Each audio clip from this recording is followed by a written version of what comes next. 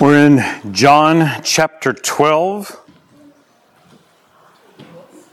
verses 1 through 8 is our text. An elaborate gift and a pretend perspective.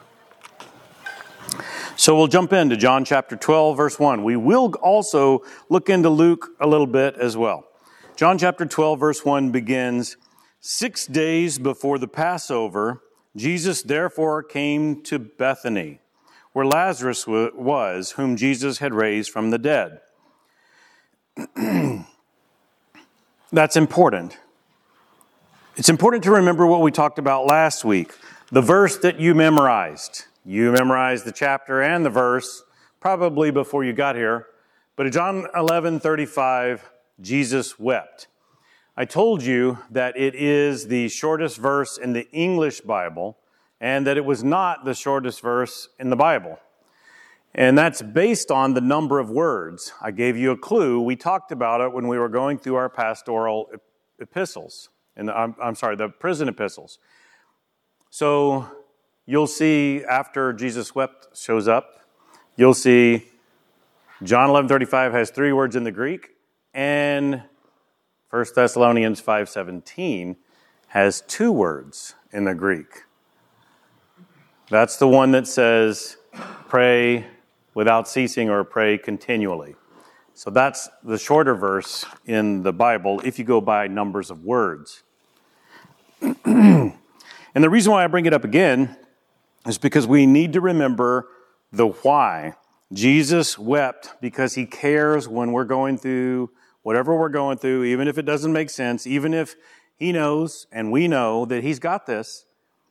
Even when we're stressing, we might be crying, we might be staring out the window, wondering a lot. Might be lying in our bed at night trying to figure out what.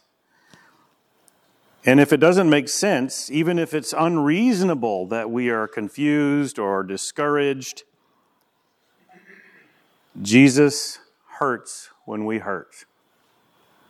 And that's the whole big reason why there's Jesus wept in the middle of John 11. The good news is today we're not covering a whole chapter like we have a couple of times. So we move to verse 2 in John chapter 12 after we learn that Lazarus is there with them. So they gave a dinner for him there. Martha served, and Lazarus was one of those reclining with him at table. I don't know if you've ever noticed this, but most of the time when we read this, we don't say at table. It's kind of like when we read the Christmas story. A lot of times people say he was wrapped in swaddling clothes. No, it's cloths. But oftentimes we say swaddling clothes. It's cloths. And this doesn't say at the table, it says at table. There is no definite article in the original, which is interesting. But let me give you a literal translation, word for word in the Greek.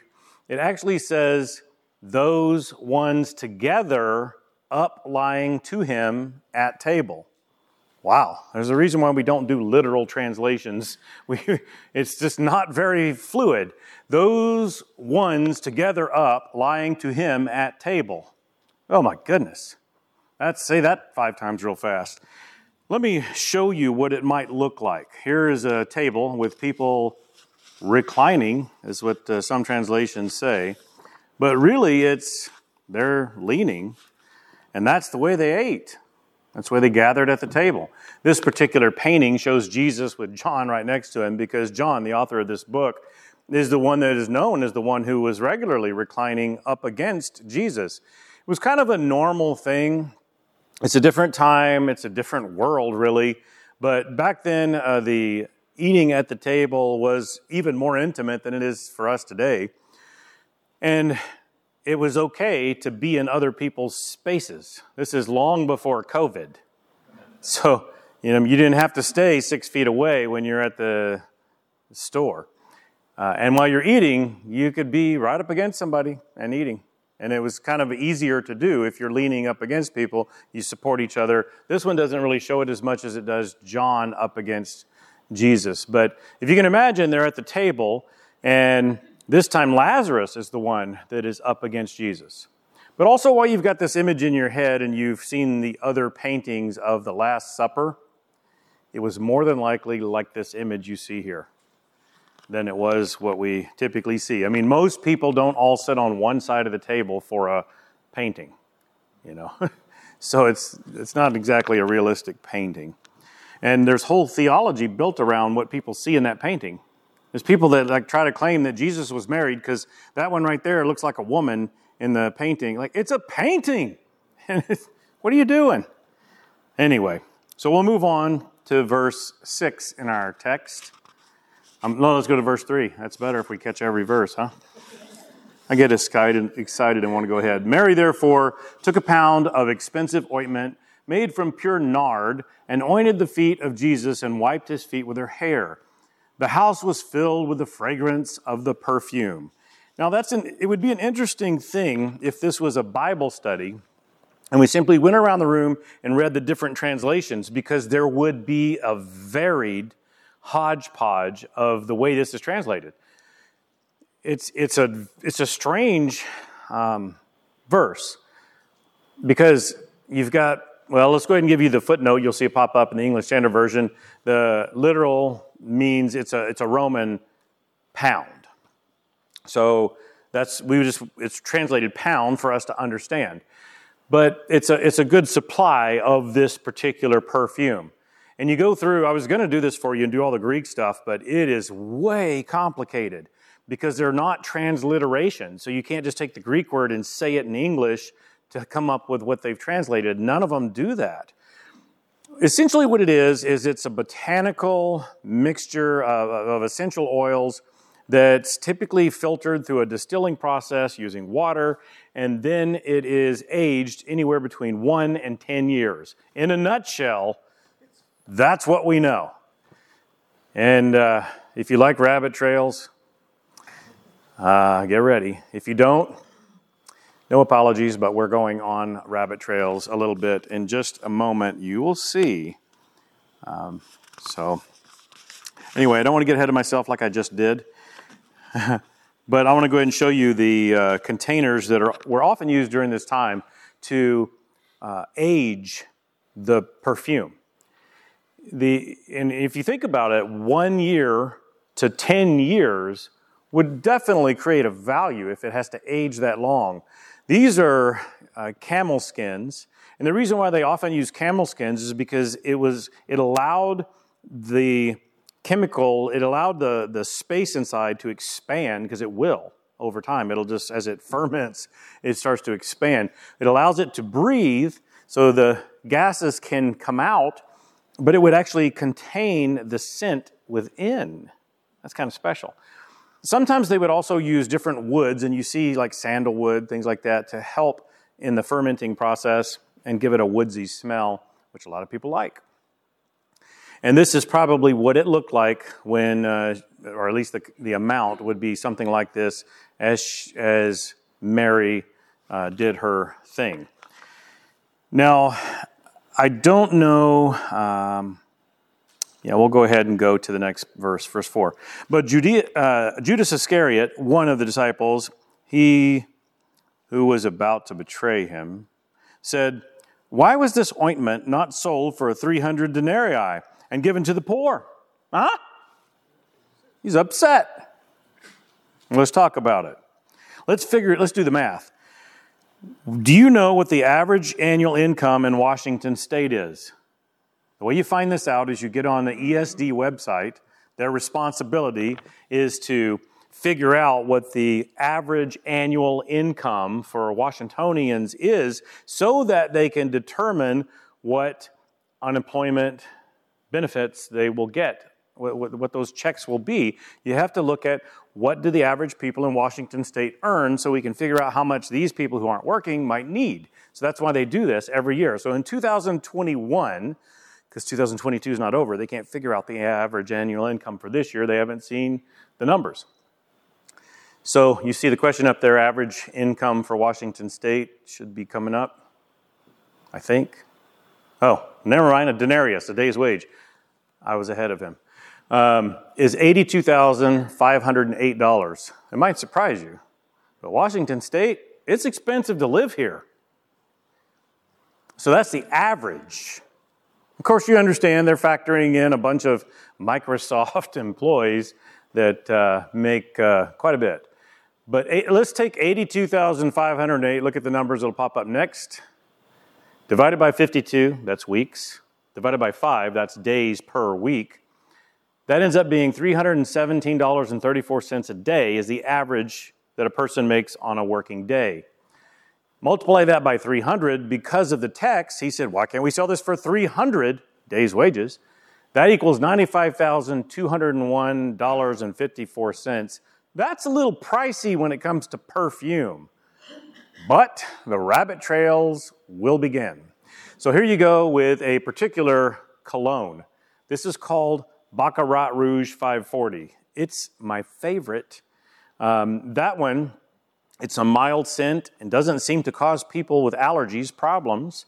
And it's a mild scent in the sense that it's not overwhelming to anybody, but it's a pleasant scent by both male or female, and that's why it is such a big hit. You can get it on Amazon right now for $641.89 if you want. I am actually wearing some today. Don't touch me. But if you want to get close enough, I've sprayed it in my hair, and you can smell it after everything's over. Anyway, I say that don't touch me thing. The men know why. It's kind of funny. Let's do the math on this one. You'll see, there it is, all up behind me. I've taken the cost. Well, I take the 128 ounces in a gallon, divided it by the 6.76 ounces in this perfume here, and multiplied that by the price so that we come up with a gallon, and that's $12,000 and $12,154. That's nowhere near as expensive. I mean, you look at $641.89 for a little thing of cologne or perfume, like, that's a lot. But it's nowhere near what Mary was using, comparatively. So let me show you something else. The rabbit trail continues. This one called Shamook, and you're a schmuck if you buy it, I think, I don't know, but this is what this one costs. You'll see up behind me. $1,290,000 per ounce. Today, you can get yours. Yeah, well, okay. I think the place to get it is Dubai. I don't know if you know this, but most people there are making six-figure incomes and way up. But that's expensive. That's more expensive than what Mary was using. Now, I don't know if you know this or not, but it doesn't say in the text that she used all of it.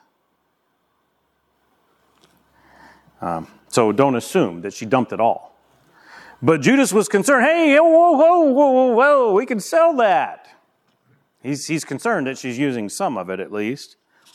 But he doesn't really care about the poor. He's more concerned about taking his share of what comes into the bounty that is their purse.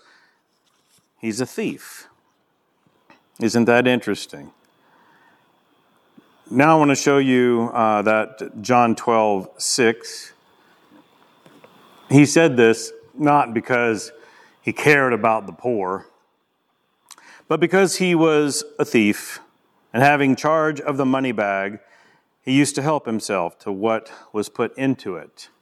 Now, for a minute, I want you to look at a passage. This is out of 1 Timothy chapter 6, verse 10. You can see it up behind me. It's in smaller print.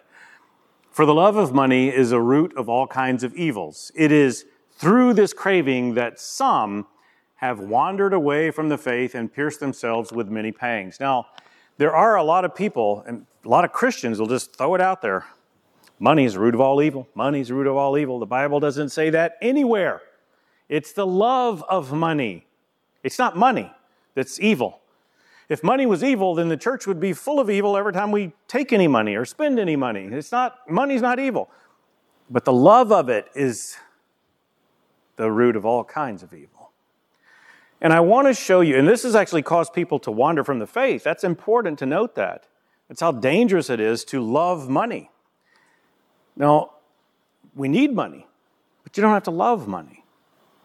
And if you want some insight, we can back up just one verse, and you should actually read the whole chapter, but we'll look at 1 Timothy chapter 6, verse 9.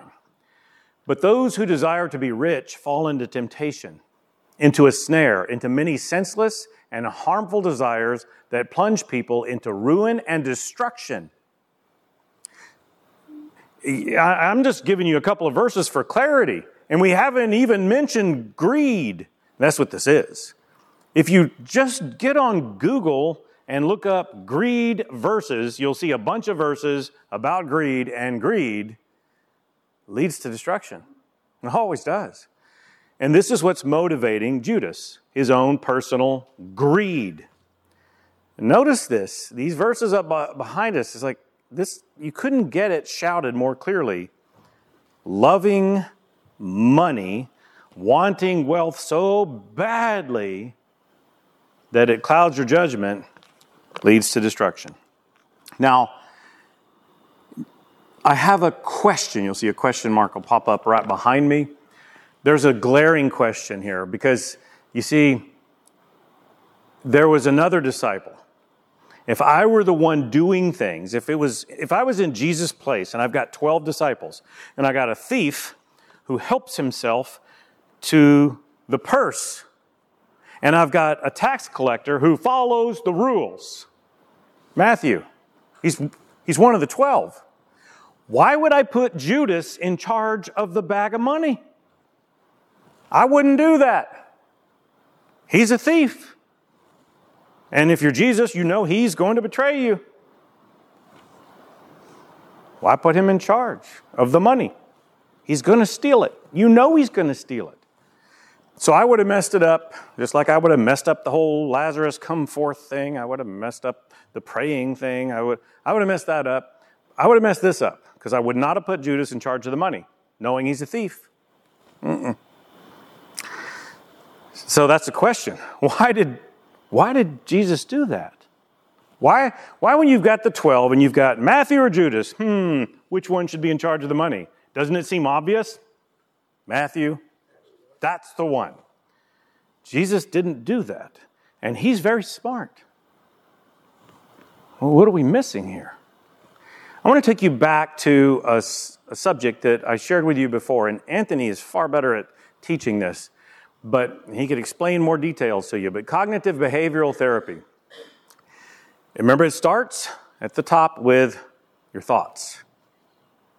Then it goes to, you'll see it leads to, if you can correct your thoughts, it leads to corrected emotion. So if you think better, you feel better. Then if you feel better, if your emotions are better, then your behaviors are better. And then that leads to better thoughts because now you've validated the way you think. And then there's a servo thing. I'm not going to get into that piece where it actually they all bounce off of each other. But it starts with correcting the thinking. You correct the thinking, then you feel better. Then you behave better. So that's what cognitive behavioral therapy is. If you have a married couple that are standing before a judge and the judge says, you need parenting classes, they're going to get cognitive behavioral therapy. If you are dealing with an incarcerated individual that's told you need counseling, it will be cognitive behavioral therapy. Or some part of it, or some rendition of it, or some variant, the shooting off of it. It's going to be some kind of correct the thinking so that you can feel better and modify your actions. Okay, why am I telling you this? Because I want to tell you on the flip side of this what this might look like. So we'll go to the next slide. You can barely see it. In need of cognitive behavioral therapy. So if you're in need of it, what that means is you start with, you can barely see it up behind me, bad thoughts. Bad thoughts necessarily lead to bad emotions. Bad emotions necessarily lead to bad behaviors. And bad behaviors perpetuate the bad thoughts. So if you've got incorrect thinking, you will have incorrect feeling. You won't feel right. You won't feel good. And if that's the case, then you won't behave right. Your actions will be wrong. And you might feel justified by it because you might think, it's okay, it's fine. because your thinking is wrong, and it just keeps going around, and until you correct the thinking, you're in a vicious cycle. You need to repent. That's a New Testament teaching. Change your mind. You see repent come up behind me. So let's look at a better screen, the white one again. You'll see it come up. There it is. Cognitive behavioral therapy. If it's working right, this is the way it looks. This gave you white because it looks cleaner, looks better, more holy, pure. Think about this. Jesus knew that Judas was going to betray him. He knew that he was going to steal. Think about this.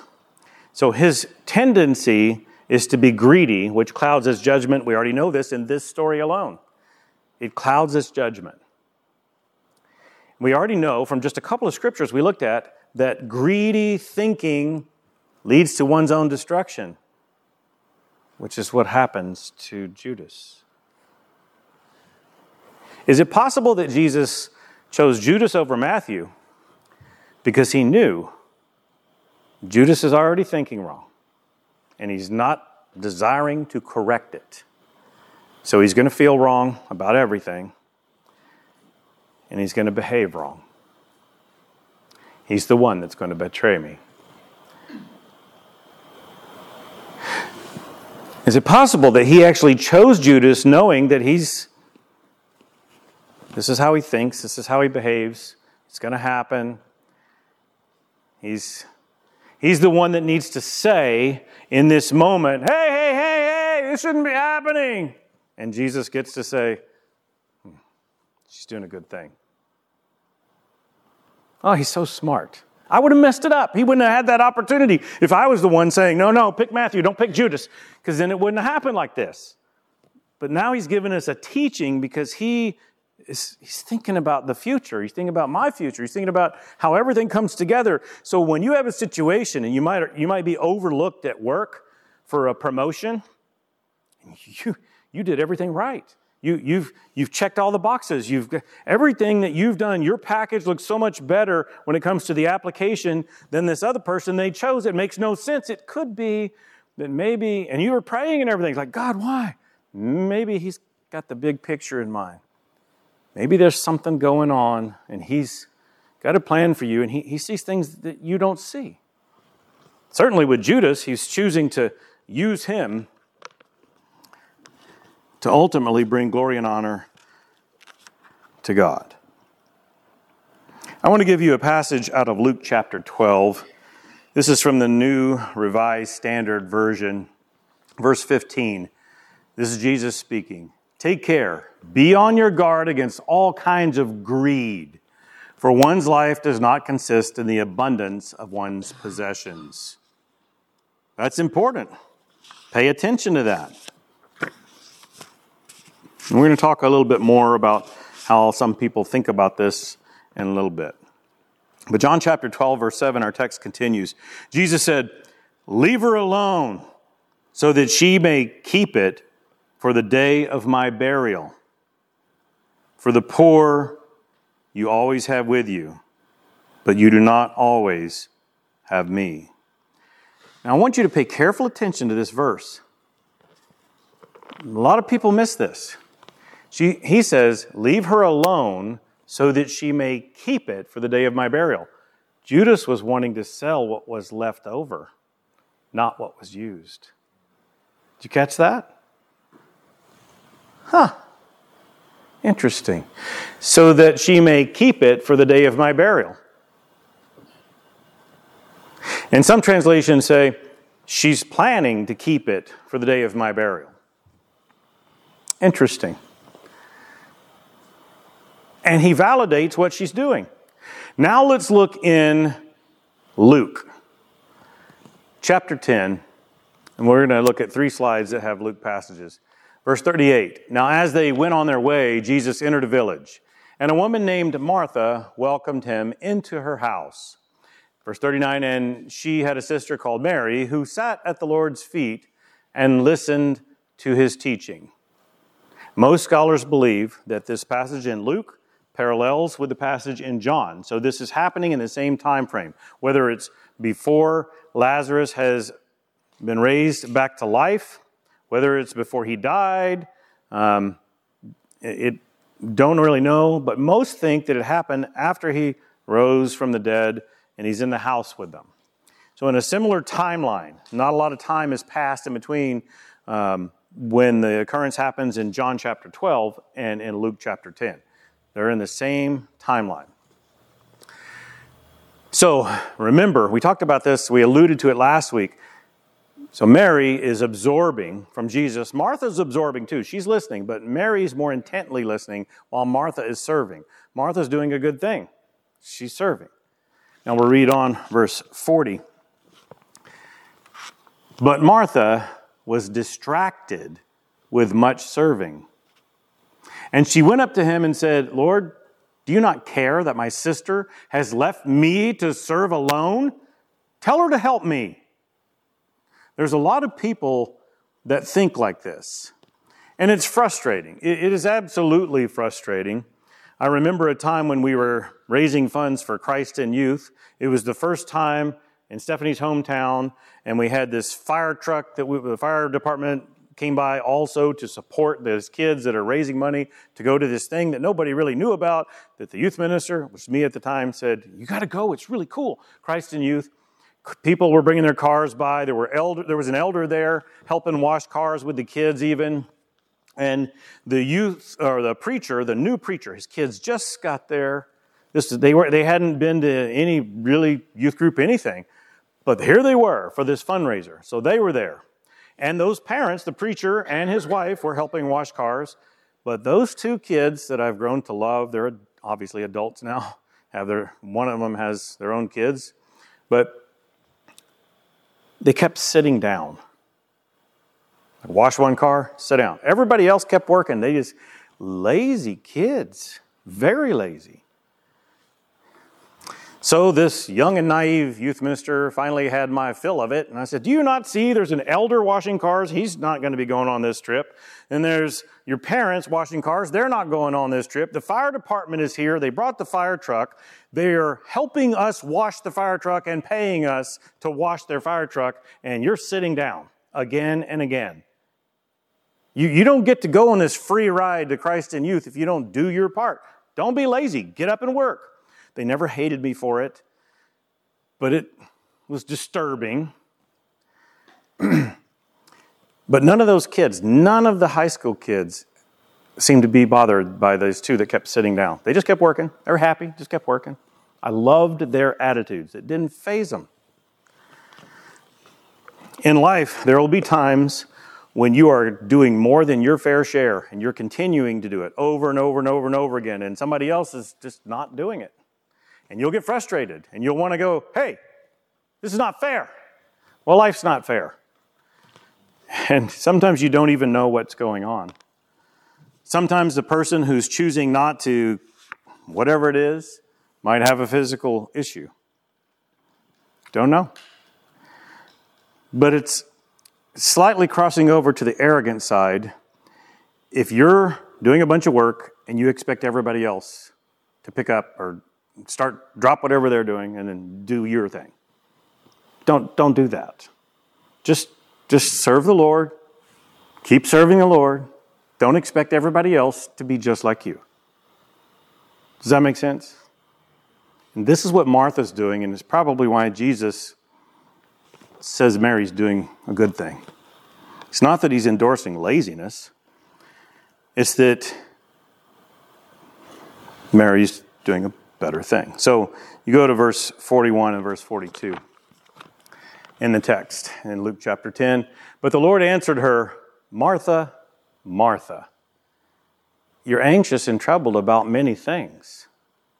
But one thing is necessary. Mary has chosen the good portion, which will not be taken away from her. The reality is, he got on to Martha for being too uptight. Another way to say it, Martha, Martha, lighten up. There was no reason to stress. Jesus appreciated Mary more intently soaking things up. Okay. Somebody, I don't know if you know this, it's trendy. You can look it up, but becoming minimalists is trendy.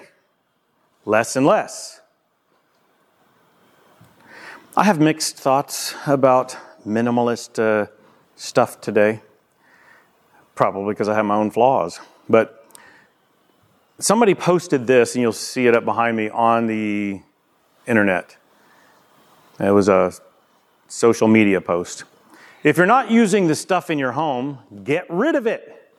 You're not going to start using it by shoving it in a closet somewhere. So here's a response. Thanks for the advice. I just threw away several boxes full of a couple hundred years of family history, photos, irreplaceable jewelry, plus about $30,000 in gold, $200,000 in bonds, etc. I wasn't using. Now I feel better. Laugh out loud. How many times have you had somebody who is a minimalist say to you, "Why do you have all this stuff?" And then they go into a full-on panic. "My pipes are frozen. Do you have this special wrench?" "No, I threw it away when you told me to throw everything I wasn't using away, and I threw my tools away because they just sit there until I need them." The minimalist stuff that you're hearing today is coming from very young people who enter life with very little, so they start off with minimal. And then they go visit their parents or their grandparents, and they go, "Oh my goodness, why do you have all this stuff?" Well, they've lived a life, and they've accumulated. And every now and then, when the power goes out, you need that generator, but you might not use it for 3 or 4 years. You don't just throw it away because some young person says, "You don't need this stuff." They didn't earn it, and they don't have a right to tell you to throw stuff away that you shouldn't have, or that you have earned and bought. But on the flip side of that, sometimes we keep things that we don't need. And we should be self-evaluating and thinking, am I being greedy? See why I have mixed emotions on this subject. Proverbs chapter 18, verse 17. The one who states his case first seems right, until the other comes and examines him. Problem is, we tend to spend a lot of time pointing our fingers, criticizing other people, and not self-evaluating. Okay, so let's do the so what part of the message, because we've been through our text, we've used a little bit of Luke, so let's go through the so what. Here's 7 things, and I'm sure you can think of more as you read through the text again. First of all, you'll see it come up behind me. Giving our best for Christ's glory and honor is good. You can find many verses that tell us to do this. This is what Mary did, and Jesus endorsed. Second, they go together actually. Being elaborate for Christ's glory and honor is good. Jesus endorsed it. That's very expensive perfume. $92,000, and you're going to dump it on his feet and wipe it with your hair? What is this? It seems too much. And the churches get criticized for doing too much. Stephanie and I enjoyed, as we went through New York, visiting a couple of cathedrals where they're quite elaborate. Lots of money was spent on these things. And sometimes when you build a church building, it depends on who's in charge of making those decisions. Sometimes you do as minimal as possible because you have a low budget. And then sometimes you do something rather elaborate, and it costs a little extra because you want to bring glory and honor to God, and Jesus endorses that.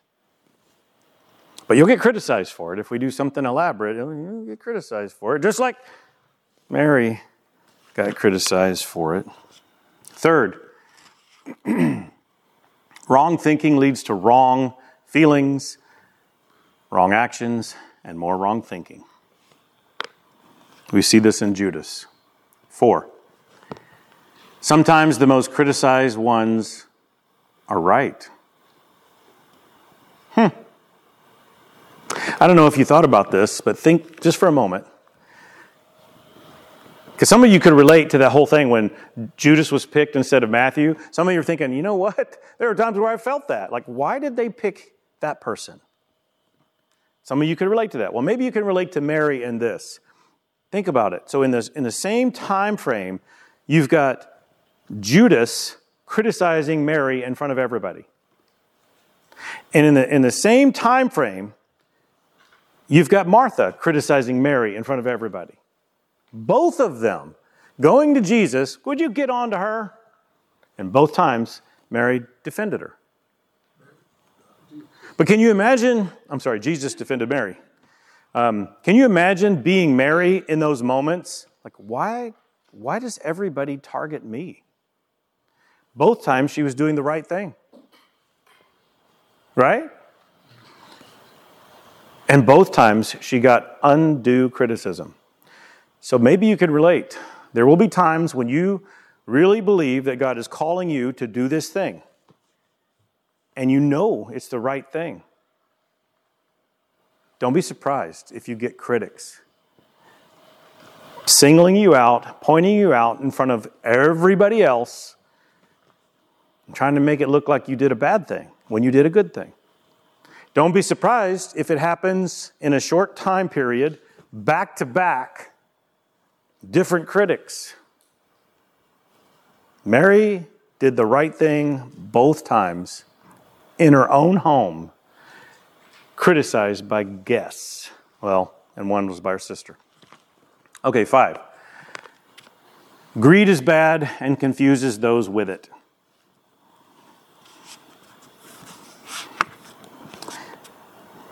If you've got greed, you are confused. Judas didn't even bat an eye. He's going down a very bad path, and his greed has clouded his judgment. 6. Being overly critical of others is even worse when we're not examining ourselves, hypocrites. I said it that way because that's the way Jesus said it. That's the way Jesus talked. If you are too busy, too concerned with criticizing other people, but you don't take the time to self-evaluate, you're highlighting your hypocrisy. Who do you think you are to be evaluating this other person when you don't self-evaluate? You don't examine yourself, as Scripture teaches us. 7. Ethics without God are inconsistent, unreliable, and destructive. Here's Judas. He thinks he's got the moral high ground. Hey, we can help poor people if we sell that instead of let her do what she's doing. He did not have the moral high ground. And there's a lot of people, they think they got ethics because they found it, it's popular. They walked into a bookstore and they saw this book on this thing that we all should be doing. And so they're criticizing everybody else that's not doing it just like them. And they're unwilling to self-examine to see if they got issues they need to be looking at rather than trying to point the finger at everybody else. I don't know how anybody thinks they can actually have good ethics when they eliminate the creator of the universe from the equation. It makes no sense. God has the best knowledge of ethics. So get it from here, not from some random feeling. Because if you're thinking wrong and you're feeling wrong, you'll be behaving wrong. Let's pray. God, help us when we need to repent. Thank you for giving us stories that we can relate to, history that teaches us. Thank you for reminding us that we need to self-evaluate more than we need to criticize others. And Lord, if we're struggling with greed, help us do better. May we focus on you and please you. In Jesus' name, amen.